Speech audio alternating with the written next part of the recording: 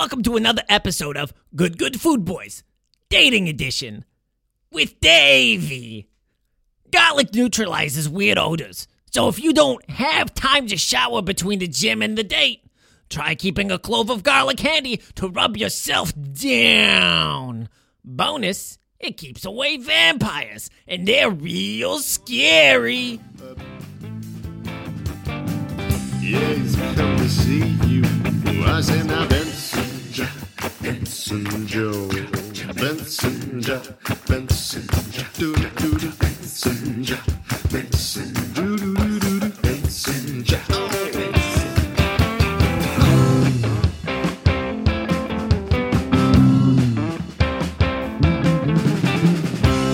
Hey everybody, welcome to episode 195 of Up for Discussion, an emotionally honest comedy podcast where we take your questions and dish out hot truths and tasty goofs. I'm Tom Zlatni. I'm Kate Bradley. I'm Adrian Schoen. And today we're joined by Skype again by a very special guest. He is an actor and performer in New York City, narrator of Welcome to Night Vale, and a featured guest at this year's PodCon, January 19th and 20th. Let's give a warm Up for Discussion round of applause to Cecil Baldwin. Woo! Hello. Thank you. Cecil, thanks so much for joining us. Of course, it's my pleasure. This is very exciting. Yours is probably the best voice we've ever had, Colin. That's so true. Aw. Everyone's voice is amazing. Everyone's voice is unique. Yeah, no offense to Jeffrey Craner.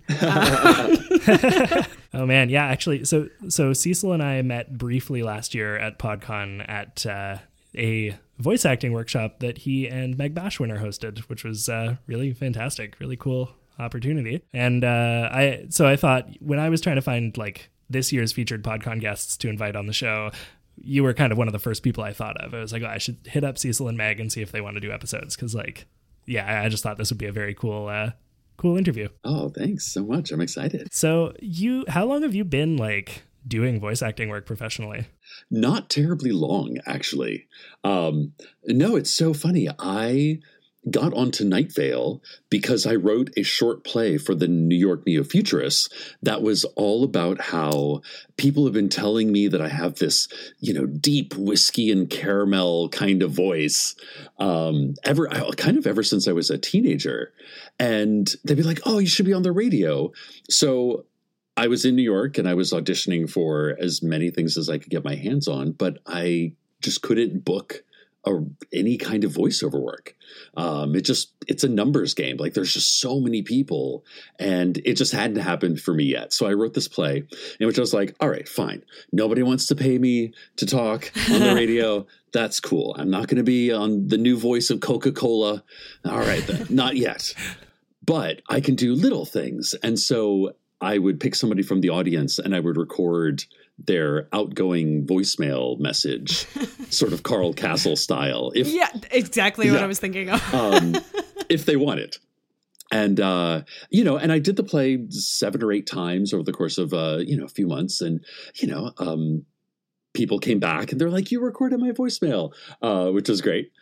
But Joseph Fink saw that play because Meg Bashwiner, Jeffrey Craner were in the company at the same time as I was. And he was like, well, I actually want to start this podcast that I need that sort of whiskey caramel, late night conspiracy radio kind of voice. And that was what kind of brought me to the project of Night Vale. So were you pretty new to the Neo-Futurists? No, I went to school in Peoria, Illinois, out at Bradley University, and Illinois represent. Sorry, Yes. I'm from Chicago. I grew up with the Neo-Futurists. Oh my God! And well, I grew. I spent all 4 years of college road tripping up to Chicago, going to see a normal play at 8, and then going to wait in line to see Too Much Light at 11:30. It's late up there. So I loved the Neos for a long, long time. But it wasn't until I moved to New York City that I found out there's a New York company as well. Just totally by happenstance. And I was like, oh my gosh, this is like, the perfect confluence of all these things in my life. So I got up the nerve, auditioned, didn't get in, took a workshop, auditioned again, and got into the company. I think I had maybe been in the company 2 or 3 years before Night Vale started. Just because I remember writing a play with Jeffrey Cranor's voice in mind around the same time that I was like, you and Joseph are writing this thing. That's really cool. But yeah, so it was like midway through my neo-futurist activeness, but pretty recently in the long-term scheme of things. Well, I noticed when we were talking to Jeffrey, like I was asking about the neo-futurists because it really was a big part of, like, as a theater kid in high school in Chicago, like that's what you go do. Oh yeah. And yeah, it's just delightful. And I noticed even when he was giving certain like media that he liked to listen to, it was a lot of like Exquisite Corpse and stuff like that. That really it rung true for like the neo-futurist kind of values of like kind of speed and randomness and just this ethereal art that exists in this flash. And I was wondering if you had any kind of influences, or it was just kind of a part of your journey that you ended up in that company. And but has it changed the way that you approach things or think about art? Oh, absolutely. So for those of you listening, I think the 3 easiest ways to understand neo-futurism as a art making thing is you are who you are where you are, and you're doing what you're doing. That's it. So if you're on stage, I'm Cecil. I'm always Cecil. If I talk to you about the breakup I had with my boyfriend, it had better be a real breakup, but it's even better to do things. The neo-futurists, it's a lot of, if you're going to drink straight whiskey, it had better be straight whiskey and not, iced tea in a shot glass. So I don't know. I just took to that. And I think one of the things that I find the neos attract kind of teenage and college age students, because for a lot of people, it's the first time they see theater that isn't kind of canned, like when you go to see that production of Cats, everything has been, choreographed to the nth degree. But, a lot of times Too Much Light and the neo-futurists is the first time people see actors just being themselves and not playing a character, and also the sort of messy, ephemeral, whatever happens kind of atmosphere. And I find it really attracts that sort of college age crowd, because a lot of times those are the people that are starting to think beyond, the boundaries of, like, what have I kind of grown up with? I just happen to have taken that to the next level and devoted years of my life to it. Yeah, that makes sense, though. That's kind of like, it almost sounds like a scripted version of the like authenticity that comes out of a really good improv set. Oh, absolutely. Yeah. You reach that sort of like Zen place where you're just doing it. You're not trying to think about it or construct it. You're just in it. Yeah, I was just going to say about the fact that you're playing you, then there's so many, you're not reaching for pieces on the outside. It's all coming from within. So that must be so deep. Yeah. But what's so funny is it got me thinking a lot about performing authenticity and how do we be authentic, because, no matter how pure of an artist you are, you're going to be a different person if you stand up in front of 50 strangers in the East Village in a black box theater and they've all paid money to see you do something, make art, versus yourself when you're sitting at home on the couch, or you when you're talking to your parents, or, you're yourself all the time, but you're always performing a little bit. I don't know. It's really interesting. And, getting to do the show weekend after weekend after weekend, you start to notice ways to connect with an audience and still be authentic and still have a real human connection with them, but also be smart about it and know that these people paid money to see something. And, it's really interesting, but tying it into Night Vale, it was like all of that background that just made sense with Night Vale. I didn't need to throw a character on because, one, we didn't know what this project was, from the first. I think Joseph had the pilot and maybe episode 2. I think I did them both like within a week or two. But, I didn't know who this character was. I just, I was like, okay, late night creepy radio voice. All right. Right, yeah. Well, it's not too far off from my normal speaking voice. So I guess I'm just going to be authentically me and read the words and let that go from there. And yeah, I listened to the interview you all did with Jeffrey, and he totally hit it on the head where a lot of the people who have performed on Welcome to Night Vale or have started off with the neo-futurists or pulled from the neo-futurist companies just because you can hand them a script and be like, okay, here's a weird poem about the death of a man's daughter in a car crash, and that's going to be the traffic report. You just have to record it and get it out there. There's no character. There's no sort of Stanislavski-ness about it.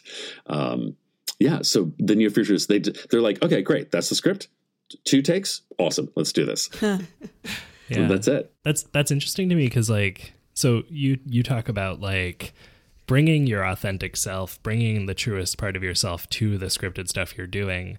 And like that kind of really resonates with like the theme of this show, right? Which is that we're doing a comedy podcast. It's kind of interview talk showy, but at the end of the day, we're also being our truest selves that we can be while we're here, right? We're putting out, we're censoring some things because we don't want to bum people out necessarily, but we're putting out like truth, right? And we're trying. Don't think of it as censoring. Think of it as curation. Yeah. You're curating their experience. Well, exactly, right? And like we're curating the parts of ourselves that are like honest and real, but like still entertaining. And I'm wondering if you have advice about like, I know it's different because what you guys do is scripted, but like you were saying with the neo-futurists, like do you have advice about how to give the most of yourself on any given night while still keeping it engaging and like and fun? Oh yeah. It's practice. It is, with scripted material, the Night Vale live shows are a great example. You just got to do it over and over and over again. So that way, when you do feel that moment of improv coming in and, we have some amazing people who like true improv artists that have been on Welcome to Night Vale. Hal Lublin is a joy. Mark Eglarty, a joy. Mark Evan Jackson and, like those guys, they get it where they stick to the script, but also know that there's room for kind of jazz around the edges, as long as it supports what you're trying, the story and the characters and the moving the plot forward. It's about being, it's about being like a giving performer, rather than, constantly going, where can I get this joke in? I've got a perfect joke. Where can I get it in? Yeah. Or how can I steal the scene? It's more about how can I support the other person and give them exactly what they need to shine. And then knowing that you're both doing it, that's when you get into like the sweet spot on stage. Yeah. I was just going to say like, Kate, like I always very much admire on stage because you were just such a great character actor. And I find such a hard time, like I feel like I've dropped all of my characters on stage lately just because I'm just, probably because I'm doing Harold and it's just getting in my head and I'm just thinking too hard. But like I find that being in the moment and being someone else at the same time, like really hard thing to juggle. And I find I stray towards more like, let's do the funny, goofy thing, like, and to be able to do those things at the same time is really a talent. Well, I feel like I always find it helpful. The better character nights that I have is when I'm not thinking about the character just is, and then the character's making its own decisions rather than me trying to find what's going on. But for that to happen, I have to be like Kate has to be in a comfortable place, and like Kate has to be authentic to herself, and not because if Kate's trying to be too funny, then the character is going to be too funny, and then try to be too funny, and then it all goes to shit. Right. Yeah. I worked, there was this one, this amazing actress named Lucia Struss. And Lucia she is amazing. Lucia Struss has been on Welcome to Night Vale. She is a Steppenwolf company member. She, or has performed with Steppenwolf like quite often. Wow. She's a true actor. But I met her through doing Too Much Light in Neofuturism. And I remember one day she told me she said that Too Much Light starts when you wake up that morning. And I kind of carry a little bit of that with me into the legit theater world and into sort of Night Vale and live performance, how you kind of start your day. And, did you drive 6 hours from the top of Florida all the way to the bottom only to go to a sound check? And, how was your day leading up to it?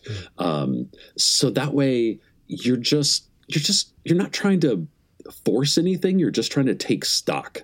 So that way, when you kind of do get to the 5-10 minutes before you have to walk on stage, you're like, okay, today was a really relaxing day. I had a day off. I'm feeling very mellow and low key, but now it's time to like amp up that energy. Or, today was a stressful day, so I need to calm it down. Just so you have context for yourself and for, again, you want to kind of put your best foot forward when you walk out on that stage and be prepared for anything. So the best way to do that is kind of take stock in yourself, center yourself, ground yourself, take those nerves and make them work, and just walk out on stage when they call your name. And the rest will fall into place. You'll know exactly what to do. Yeah, it's really interesting to hear you say like one of the first things you said was practice, and then here it's be prepared. Like it's so important, even if the art form really comes from you, to take that moment and be prepared. Because because it's great to trust yourself, but that only goes so far if you haven't prepared. So that's a really, really important thing to mention. And I have to say, this whole time, I know we're talking about authenticity and being yourself, but this whole time I'm kind of imagining that I'm in a parallel universe speaking to a really nice Megatron. And it's really fucking with me. Oh man, I'm like the Zen Buddhist transformer. Yes, yes. I was thinking about it because like you really have like one of the top voices of just voices. And if I were you, which I am very much not, and I would wield that very foolishly, but I could just think of like being with like my partner and just be like, good night, erection. Good night. Why? You can still do that with your current voice. It's a sort of dumb temptation, but I just wonder if you ever get to like whip out that little gem at people in your life. Ooh. I don't pull out the goodnight Night Vale goodnight cadence as much, but I definitely I've got strangely sonorous, porous bones that just kind of resonate sound in this really weird way. Whoa, are you a bird? I kind of feel like it sometimes. Amazing. A bird, like a stork with a really deep voice. Do you have a good singing voice? I totally used to, but I was a really self-conscious teenager, and I just didn't carry it through into like, college and then professional stuff. It was just in that way that most people say, oh, I hate the sound of my own voice when I hear it played back. I hate the sound of my own voice when I hear myself singing. Like I don't do karaoke. I've tried. I don't like, I don't know. I don't like hearing myself sing, which means I'm really good in like singing in the car with the radio turned up, and I'm really good singing in a chorus. So what's your, like, if you were to like go out solo album, like what kind of singer would you want to sound like? Oh, sad old bastard kind of music the whole way.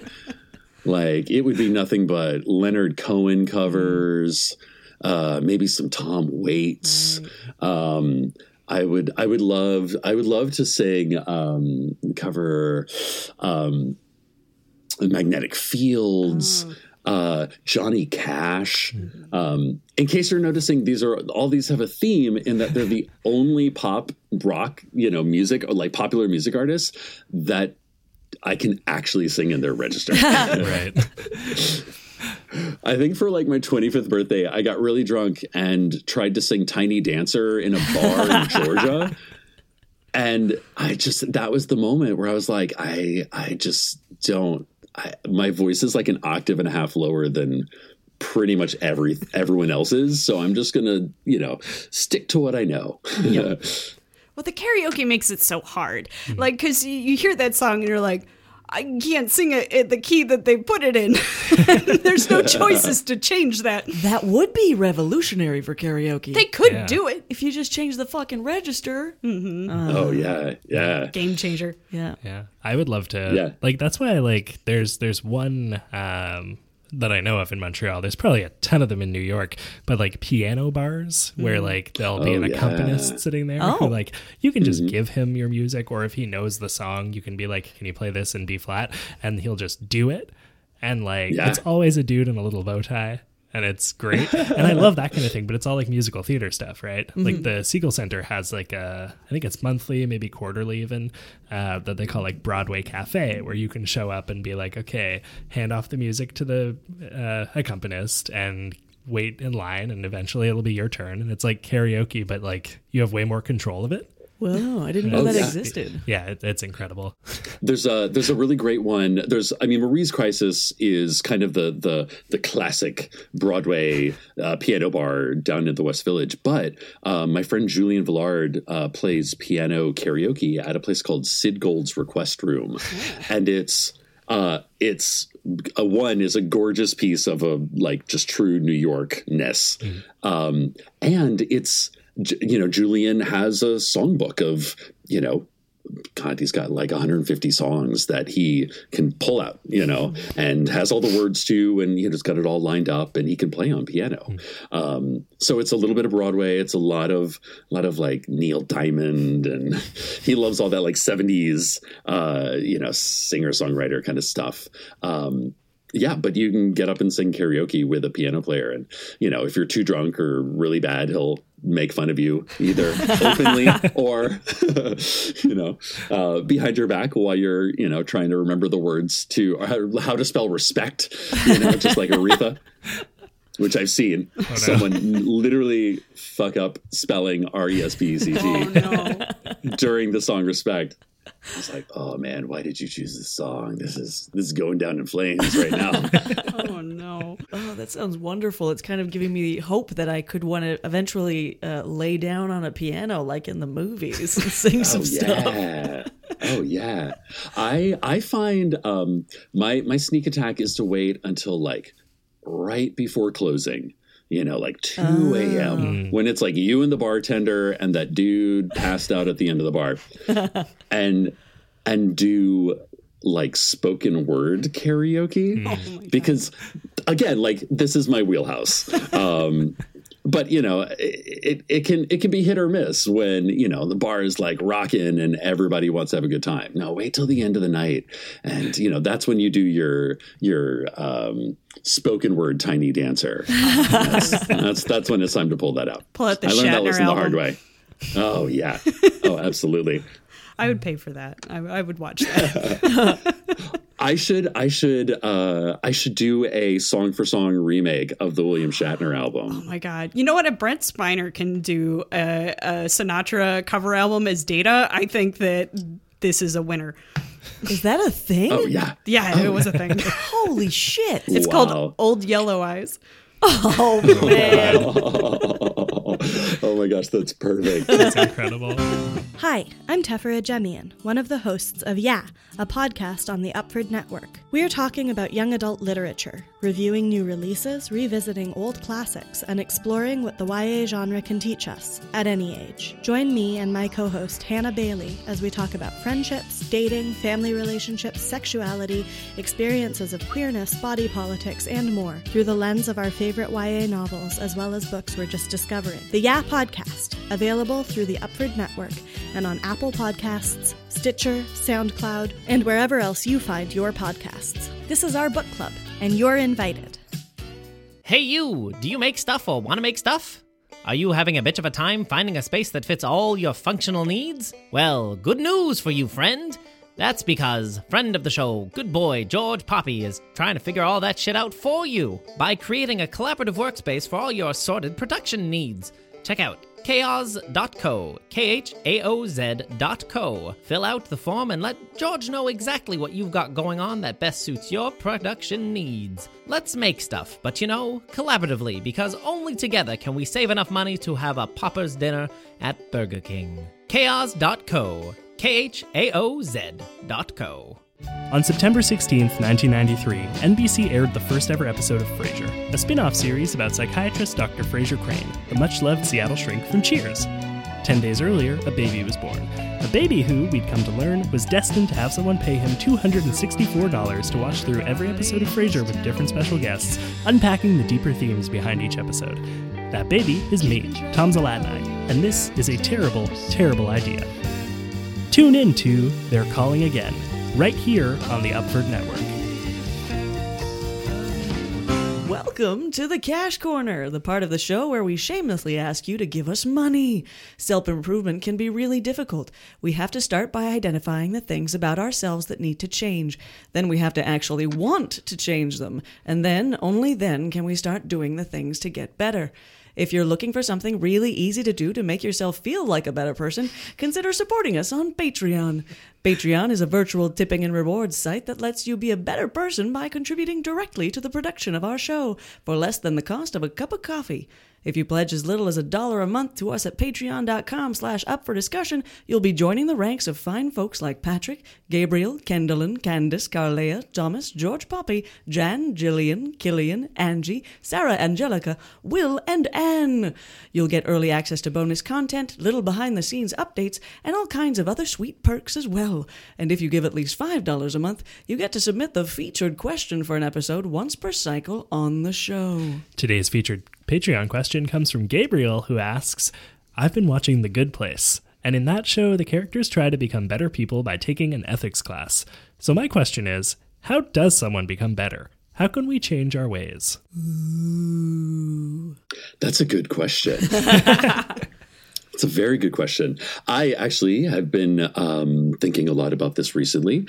I have started trying to be more mindful of my daily habits. And I found an app online that I can set up different types of habits, good, bad, whatever, and just start tracking them. How many cigarettes did I smoke today? Did I meditate today? Did I go outside? Did I get up, et cetera, et cetera, et cetera. And rather than trying to force myself to fit into a box of like, okay, I'm going to do all of this or none of this, or, I'm just starting keeping track. And merely the act of keeping track of it has already started sowing, getting the ground ready for change. It is change. So I don't know. I think in a lot of ways, can people really change? In a weird way, aren't we all changing all the time? Mm-hmm. Like, we're going to wake up tomorrow and be, partially new people. Like cell recomposition is, going to happen. Our fingernails are going to grow. Our hair is going to grow. We're changing all the time. I think it's more a matter of, are you changing for the better? Are you conscious of changing? I think that's really the question is, what is it about yourself that you want to change, or that you want to change faster or more, more dramatically? Yeah. Yeah, that resonates with me. There was a time in my life when I thought, okay, so there was a time in my life when I was a pretty conservative Christian, and I'm glad to be out of those days. But a story comes to mind right now where for about a year I was having like weekly breakfasts with this group of guys who were all great.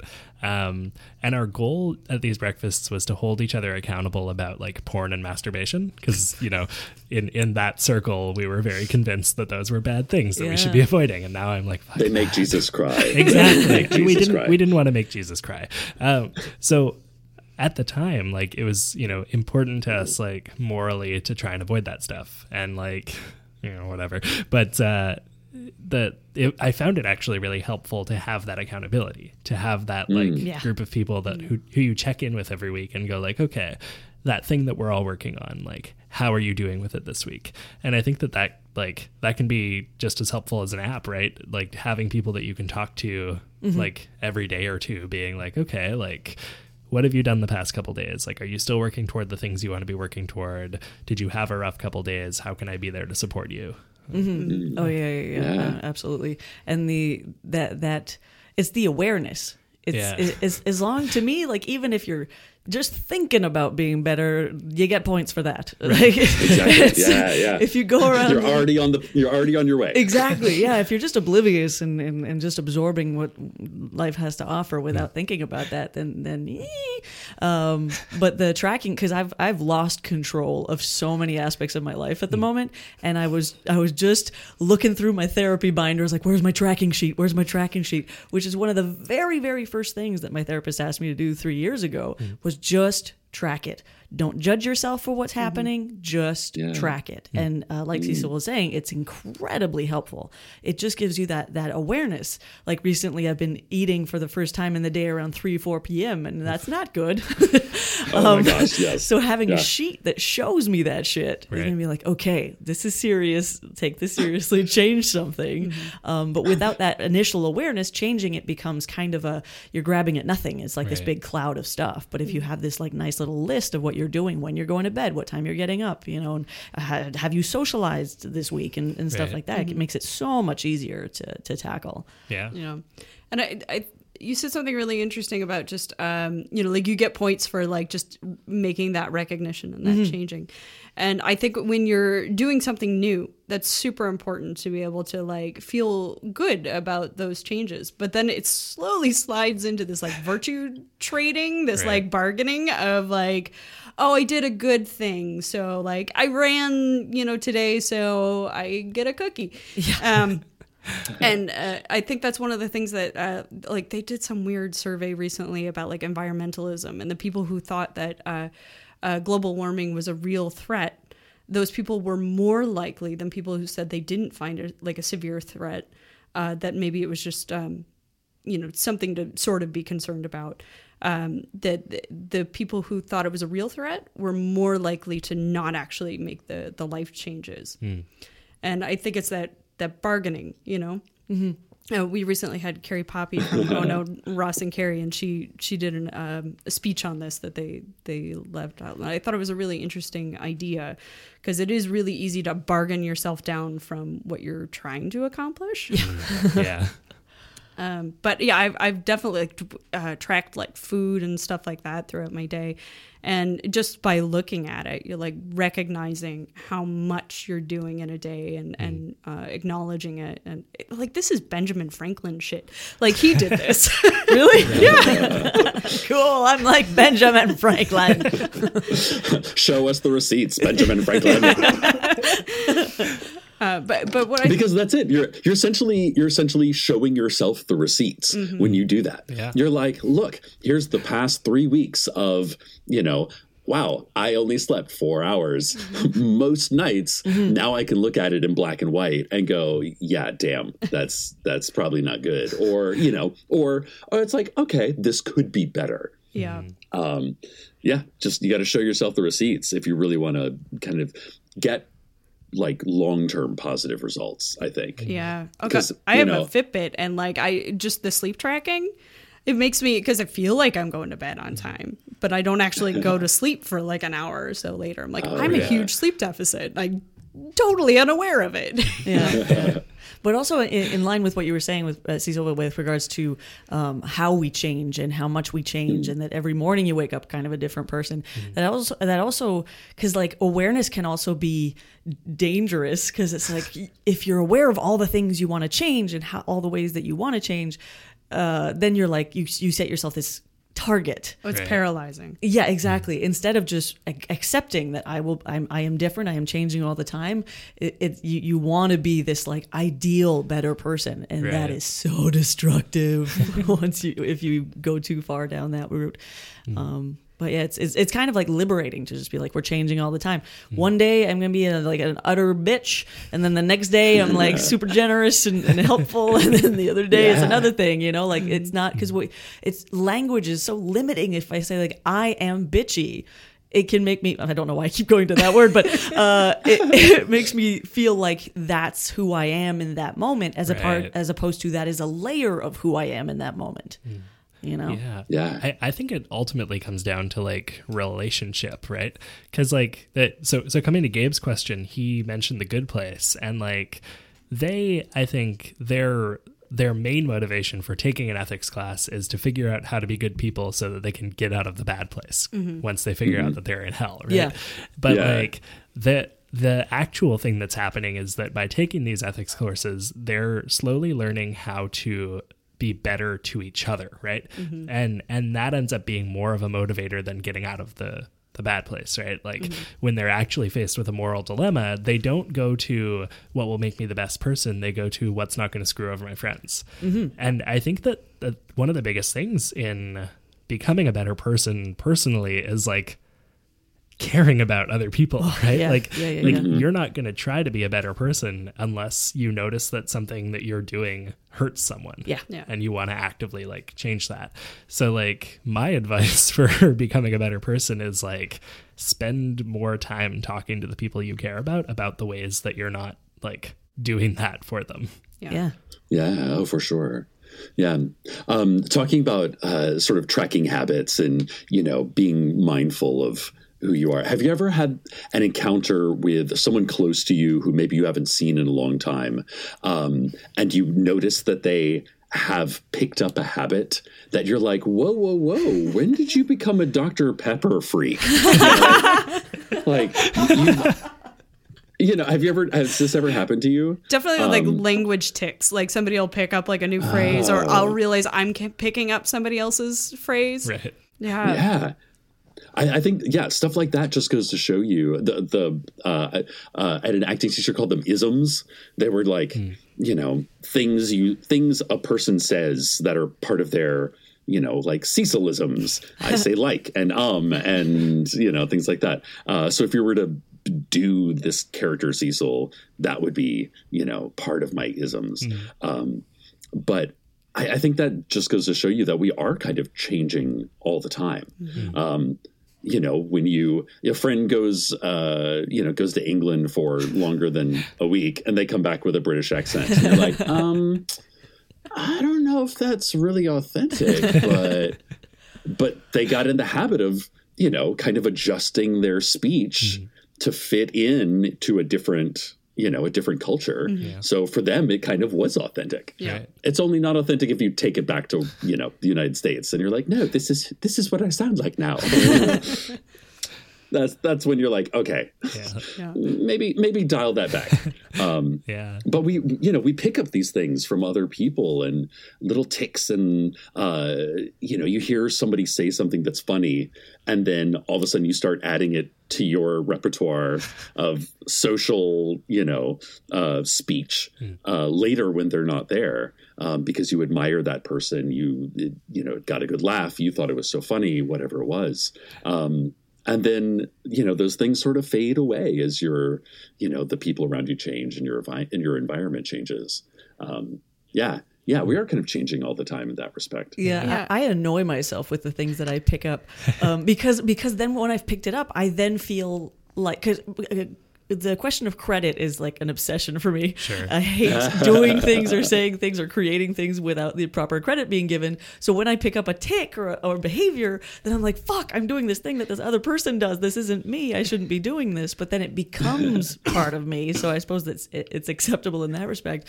When I started watching Queer Eye, ever since I started watching Queer Eye, my hands, because of Jonathan, my hands are always doing these little flippies, and when I'm talking, and the head swishes and stuff, and it's just fun. And like, yeah, you were saying the people that you admire, people that you love, and that you just pick up their things because they're fun. Yeah. So, but I feel every time I flick my wrist, I'm like, damn it. I get that. But that's such a core thing. Like our brains are so centered in this way that we adopt behavior and we like look for modeled behavior and we ape stuff back. And I think that's a huge component in life changing, that you get out of the circle that you're in. Yeah. And to be around people of different opinions and to not be like out of the guns, like blazing like, you're wrong, like to sit down and have a conversation with people and make connections with people. Because I, especially with everything going on in the United States, I really kind of been obsessed with this idea of like, how do we all get where we're at?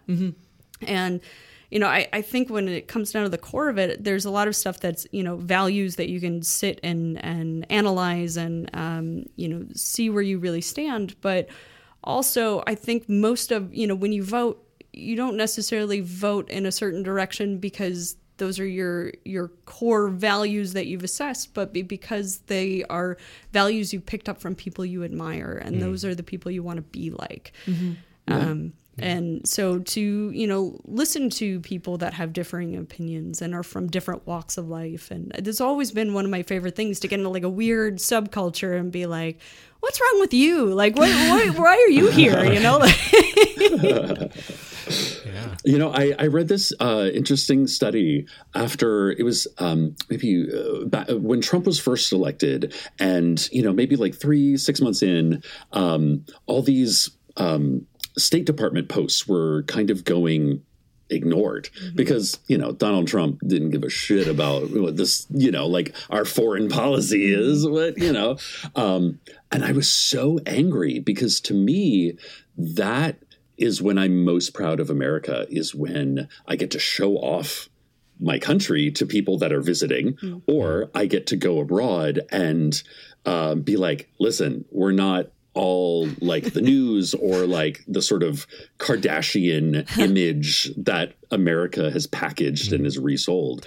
And I read this statistic saying, kind of this, the foreign State Department was saying, this is how we change people's ideas about who Americans actually are, not what you write on Twitter, not how you vote, but really like how you live your everyday life, how you work, what your environment is.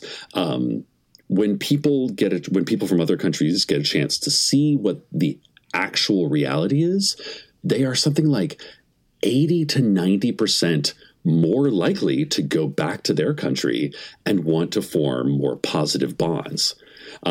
Which is why being sort of this sort of separatist, like, no, we're going to muddle on through on our own and fuck everybody else. We don't need your goods and services. Get out of here. Not only are you, cutting yourself off to goods and services, but you're also cutting yourself off to that sort of goodwill, like the sort of intangible parts of what makes up a country and what makes up a people. I know that was my weird political tangent for this episode, but it's so true. Yeah. People who have come to America for the first time, or Americans that have gone abroad, and they're like, whoa, I never thought about the fact that when I was growing up in the suburbs of East Tennessee, this is me personally, I had never ridden a public bus, because everybody had cars, and it wasn't until I think I went to London for the first time, I was like, oh, you all take the bus like all the time, everywhere. And it's structured to be used all the time, everywhere. It just made me start thinking about, how different that was than my experience. And, then you go back home and hopefully you take some of the good stuff that you discovered along the way. Yeah.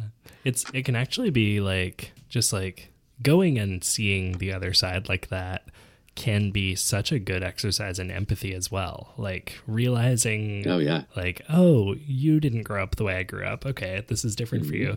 Like a thing that that has been neat for me is Teffer, my partner, grew up in a cult in the woods, didn't play video games as a kid or a teenager or anything. Like, I think prior to us living together, probably could count on both hands the number of times she's played video games in her life, right? And so when we started playing video games together, because that's like a big thing for me, like I grew up playing a lot of video games and I still love it. There was a learning curve there that I wasn't expecting, you know, like, because everyone I grew up with, like, even people who were bad at video games were like fine at video games, but someone who's never played video games before is bad at video games in a totally different way. And so it's been this really interesting thing where like that gives me this like this changed perspective of like, oh, you genuinely enjoy this thing that we're doing that you're not good at yet because you didn't have the chance to do it before. And like, it's been so cool, like getting to see her get better and better at it. Like we just got a Switch last week and have been playing the new Mario Party and like, I went into debt to do it. More debt. But we'd been playing an older Mario Party that I was already very good at. Because it was like with a GameCube controller and I'd been using that thing for like 20 years or something, right? And so with the new one, like we're kind of starting in the same spot in a way that's been really fun and like, different. And I think like, yeah, like that's kind of a very small scale example, but like going and seeing like where someone is from in that way, right? Like seeing like the thing that is different about you guys and actually kind of like embracing that and enjoying that can give you such a like different appreciation for like what they bring to the table. Yeah. Well, I had a boyfriend in high school. It was his family was very Baptist, like hardcore evangelical, and he started doing theater with me. And you would not believe how quickly LGBT issues like just he became an advocate. You know, like it took him all of like 3 days to go, oh. Yeah. You're real people too, just like me. Yeah. Hold on. And it's crazy because we absorb so much information by means of articles, by means of what's happening in the media, and we talk about it. Right. But that has such a different impact from direct experience. Like you said, 3 days, he was done. But had he read an article on the importance of the LGBT community, then he would have just been like, oh, that's interesting, I suppose. But it wouldn't have changed his views. Right. But actually living it and going and seeing and experiencing themselves. So like, I really want to get out of my house now. I was to say, all the rhetoric in the world, starts to sound false, no matter, right, left, no matter who, religious, political, any of that, starts to sound kind of, hollow after a while because it's rhetoric. Yeah. Right. But, watch somebody, deal with their environment and just try to like feed, clothe themselves and shelter themselves and, be part of a family, whether it's chosen or, blood family or, get an education, whatever their environment is where they have to interact with other people. You don't live rhetoric. You live your fucking life. Like I was going to say, my mom, I admire the shit out of her because like she lives part of the year in the Caribbean and she volunteers at a women's shelter in Christiansted. And it's a tough situation. But when she talks about like her liberal values, like she walks the walk, she, works with people. She knows what she's talking about. I should do something similar, but I'm not as good of a person. But like you just haven't found it yet. Yeah, you haven't found the right but like place yet. those kinds of mashups, and be it like theater or parkour or there's so many of these like little communities that create things and come together, and like I have weirdly young boyfriends from Colorado for like 20-year-old guys that play video games and stuff that I'm like, I'm a 37-year-old woman. I have no reason to go hang out with. But, they stayed at my house when I was here. They came up Yeah. here. And Yeah, like there's no reason that we should be friends, Right. but we both like this thing. Right. And Yes. now you're like, yeah, you remember? Yeah, man. Yeah. It's the best. Yeah. It definitely makes me think about like, so we have a newborn who's like 10 days old at this point, right?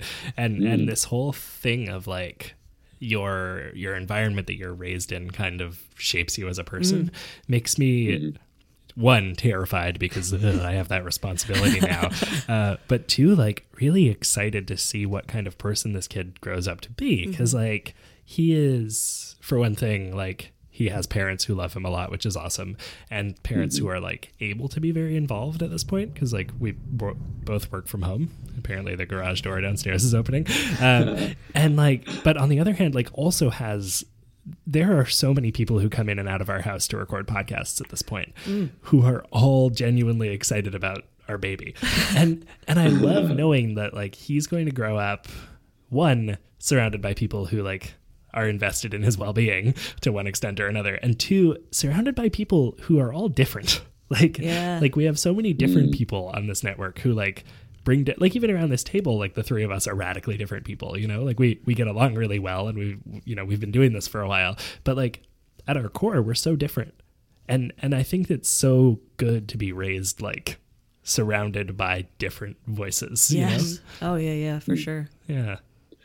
I can't wait to influence your baby. Please do. So back to the question of, can you change? Right. I think that's another key is, even as you get older and you kind of solidify into who you kind of gel as a person, you're sort of out of your adolescent years where you're trying different things on, and you kind of get into that, who you are. It's still kind of nudging yourself every now and then to continue to do and experience new things, go new places. And that is kind of what keeps you from getting stagnant, or from being sort of like tunnel visioned. I'm also saying this as someone who is literally turning 40 in 2 months. So I am in the middle of my midlife crisis, like I am right there. What color is your new sports car? You know what it is? It's actually, oh my God, this is so embarrassing. I have become kind of obsessed with bonsai and bonsai trees and terrariums. So great. So my sports car is building expensive, succulent terrariums. Wow. That's fantastic. Yeah. That's great. I live in New York. I don't need a sports car. What I have is a table that is 3 feet wide, and that's what I have to play with. But it's interesting because for the first time, I feel like I'm learning a new skill. I was never a gardener kind of person. My parents weren't, and oh my God, my mom has a black thumb, literally. Like she, she'll look at a plant and just like, oh, well, that died. So I didn't get it. I did not get the green thumb from my parents. So it's I don't know, it's been kind of interesting really diving into something that has a lot of tradition, a lot of people from around the world, something that makes you think about your sort of eco environment in a different way. It's really interesting. It's been kind of fun to get to kind of pick up a new hobby to expand your vision and kind of make you change. And I'm sure that I will be on some like bonsai tree chat forum somewhere. Was it a friend who introduced you to all of this? Wait, was it who? Was it a friend who introduced you to the bonsai succulent situation? No. It actually, strangely enough, was through a video game.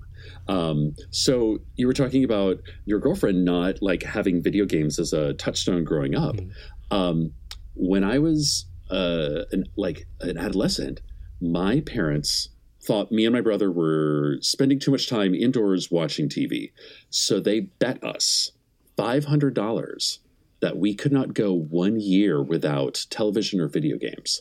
And I was like 7, 8. and my brother was like 5'6". So $500 to like an 8 or 9 That's year a old. lot of money. Yeah. Jeez. Like you couldn't even count that high.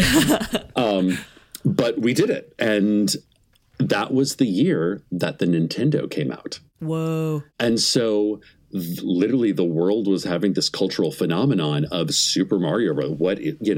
There was like Super Mario Brother clubs and tournaments at my elementary school that I just wasn't a part of because I was focused on this, like, I want $500 worth of jelly beans. And that is a way more, that was way more interesting than video games. So I missed out. And so subsequently I didn't get, the Nintendo, and then didn't grow up with that sort of video game thing. So now, fast forward, I'm terrible at video games, but I was kind of feeling like, I was like, okay, let's pick up a new game. And I found this game that's literally, you just grow a bonsai tree.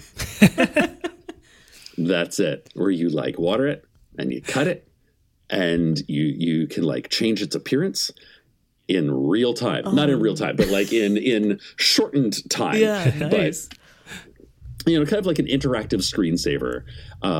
And after looking at all these crazy games, first-person shooter, massive multiplayer online, I was like, no, this is more my speed. I can trim a tree. That's it. Oh, this a branch starting to get a little wonky. I'll come back in half an hour. It'll be fine. That's my style of video games. So what did you guys end up doing with your year without TV or video games? I went to the Fresh Market, sort of like Knoxville's only, fancy supermarket at the time, and bought as many jelly beans as I could carry out of that store. Literally bought jelly beans. That's amazing. Yeah, That's incredible. And I bought a synthesizer. I bought like one of those like Casio synthesizers. Oh, cool. Yeah, I feel like if my mom had said that to me when I was that age, I would have spent that $500 on video games the next year. You're like, I must now play twice as hard and watch twice as much TV to make up for all the time I lost. Well, like, I think $500 in like the late 90s could have gotten you like a Nintendo 64 and all of the games that came out for it. Like there was not that wide a catalog. That's true. So when did you, because I mean video games are so different, like I have an aquarium on my phone, I love it very much. So when did you make the jump from I'm trimming this fake tree to I'm gonna jump in and get one in my house? Are you asking when you should get a real aquarium? No, that's not gonna happen. I've had child years took care of that. I've not gotten there yet. I've not gotten there. I'm still in the planning, dreaming phase of like, okay, what if I'm going to take a live thing into my house? I'm going to be prepared for it, and it's going to look really cute. So, I love that. So yeah, I'm still plotting it out. I definitely think sometimes about like what my midlife crisis like hobby is going to be, and I feel like it's probably going to be puzzles. Like I love puzzles. Real big puzzles, Yeah. Because I already want to be doing that, but I just like don't have the time. And I feel like at some point I'm going to be like, I'm going to make the intentional choice to slow down and do a puzzle. My husband and I, around Christmas time, will occasionally get a very big puzzle, and we'll get in our Jimmy Jams, and we'll put on our slippers, and we'll drink brandy, and we'll put together a puzzle. Yes. Oh, it's the best. Slow life, man. Slow life. Yes. We are very boring people. We have a giant tub of Play-Doh that we get out from time to time. Nice. We bought it at Costco. It's for children, of course, but it has so many pieces and so many colors.